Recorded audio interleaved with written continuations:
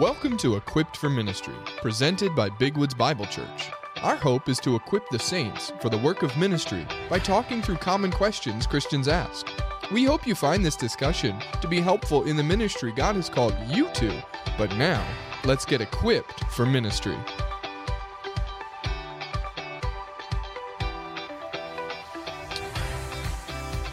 Hello and welcome. This is not the typical episode of Equipped for Ministry, but I do think that it will be helpful.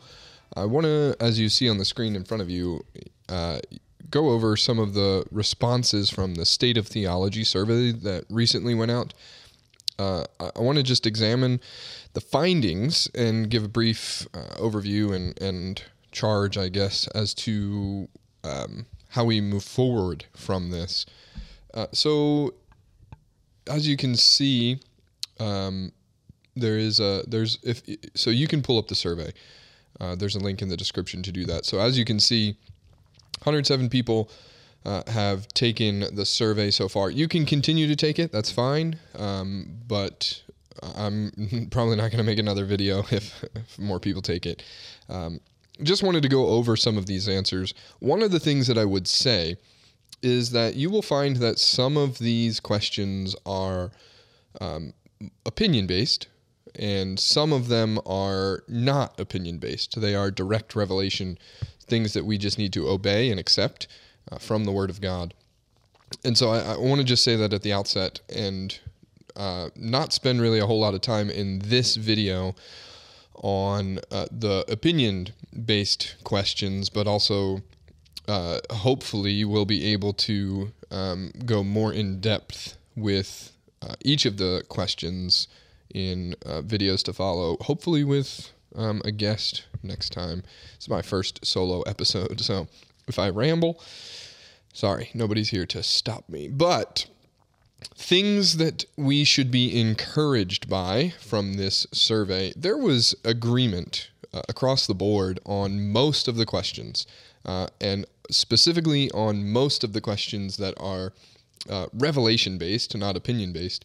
So we are so thankful for that, and want to be able to say, hey, well done. If you took the survey, we're thankful for that, and think that this is helpful information for us to consider together, and even just to be able to know where we're at as a body. So we are thankful for the agreement. Things to be encouraged specifically, and actually you'll see some of these, especially for the first few, that there's an outlier, and we were contacted by somebody who said that for the first few they kind of misunderstood what the task was, and were picking the opposite of what they should have been picking, and knew that. So for instance here, their disagreement should have actually been marked as agreement, but that was a mistake on their part. So this is actually more unanimous than it seems in the results. So we're thankful for that. So we know that God is a perfect being. He reveals himself as such in Scripture, that he does not make mistakes, that he is all sufficient in and of himself. We're thankful for the agreement that exists there.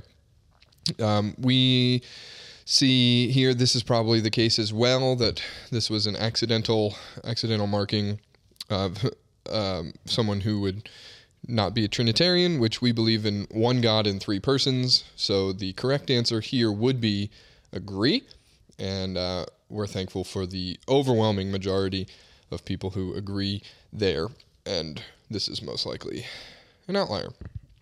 So the resurrection question, we will, let's see, resurrection question I have in my notes here that I'm reading, trying to find which specific question I was referencing. Let me just do a quick search here.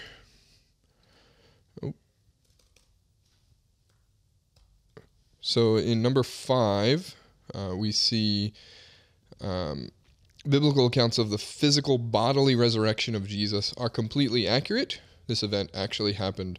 This was some of another question that we got some feedback on, where it could be believing in the or could be not believing in the resurrection, or not believing in the accuracy of Scripture. And so the not sure and the somewhat agree, this two here, could be either one of those things, or could be, someone's genuinely not sure. And so there should be maybe some more clarity on that in our teaching of that. And so we're thankful, even though for these, maybe outlier answers, there is overwhelming agreement there. In questions 6 and 7, these two go together. Number 6 was the most concerning, and I'll get to that in a second. But there is still something to be thankful for in this, in that most people who took the survey believe that Jesus is God. And so we are thankful that that is the case. There's also a unanimous decision on created male and female, and on the Holy Spirit not being able to tell me something that is forbidden in the Bible, and a lot of good things in these responses. Some of the things that are concerning that will help us in going forward, directing how we communicate, even helping us to understand where we can be more clear on some matters, have to do with a few questions specifically. The first one being number 3. No, that is one of them. The first one being that God learns and adapts to different circumstances here in number 4. Now, ideally, this would be unanimously disagree. God is not learning, and there could be many reasons as to why people would either be not sure or agree with this statement. So we want to take that into account for sure.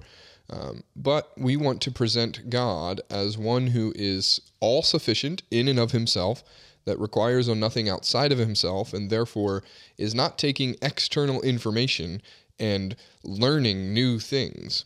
And so we are hopefully going to be able to present that in a clearer way. Also, another question that we have some concern over is number 6 here, that Jesus is the first and greatest created being by God. This is a statement that would be affirmed by a Mormon, Jehovah's Witness, and that is not what Scripture teaches. Scripture teaches that Jesus is the uncreated creator, that he is truly God, that he exists eternally. There's never a time when he was not. He did not come into being. And so we want to be able to clearly communicate that in moving forward, but also realizing that there could be just even some simple misunderstanding that would cause someone to answer this as agree, something like understanding the incarnation. So someone could read this question as saying that, oh yeah, sure, Jesus took on flesh, but the operative word here is created. So in taking on flesh, Jesus did not come into existence. He was not created. He added to himself a human nature. And so that is something that we can discuss further and more clearly. Another one cause for concern has to do with number 9 here, that the Holy Spirit is a force but not a personal being. Ideally, we would disagree with this, and that we would see the Holy Spirit as one of the 3 persons of the Trinity, and as such, he is personal, that his existence is that of a person, but also that he is in our lives. So he indwells us, and so we have relationship with God through the Spirit, and so this is something that we would like to be able to communicate better, that we don't refer to the Holy Spirit as it. The Holy Spirit is he. He is the person of the Holy Spirit, and so we would want to be able to communicate that more clearly. But by and large, this was an encouraging exercise for us as elders, and we're thankful even that you would take the time to take the survey. I mean, 35 questions, some of these more difficult than others, and we're thankful that you took that time. But also, it helps us to know where we need to focus.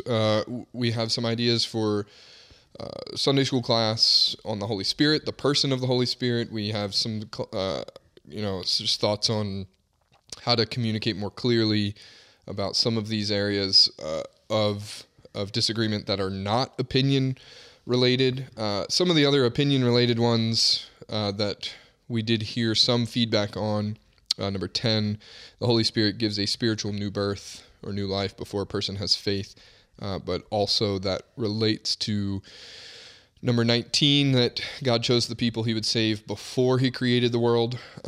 This is one of the ones that we would put more in the opinion category, and there is disagreement that exists within our body. We were aware of that going into the survey, and so it's not a shocker to see that in the survey, but we do know that we have differing opinions on this, but can still call one another brothers and sisters in Christ. And so we can agree or disagree on this matter and not be affected in terms of our relational standing with God, but have those conversations as the family of God. So we will discuss some of these more, hopefully, in the future, but it's something that will help us. So we're thankful, and the link in the description, you can go to that anytime to look at these, and don't forget about even what they have available for just brief explanations, linking to articles, linking to Bible verses from Ligonier or other trusted sources on more information for these. I would also love to talk to you more about this if you have any questions or if you have anything that you would like to discuss further. You're more than welcome. You can reach out to me, Aaron B. at bigwoods.org, and we can chat on some of these topics. I would love to do that, but hope to be able to record some more videos about these with hopefully a guest, so that I'm able to have somebody to talk to and not just ramble. But feel free to reach out. And again, thanks for taking the survey, and I will talk to you next time.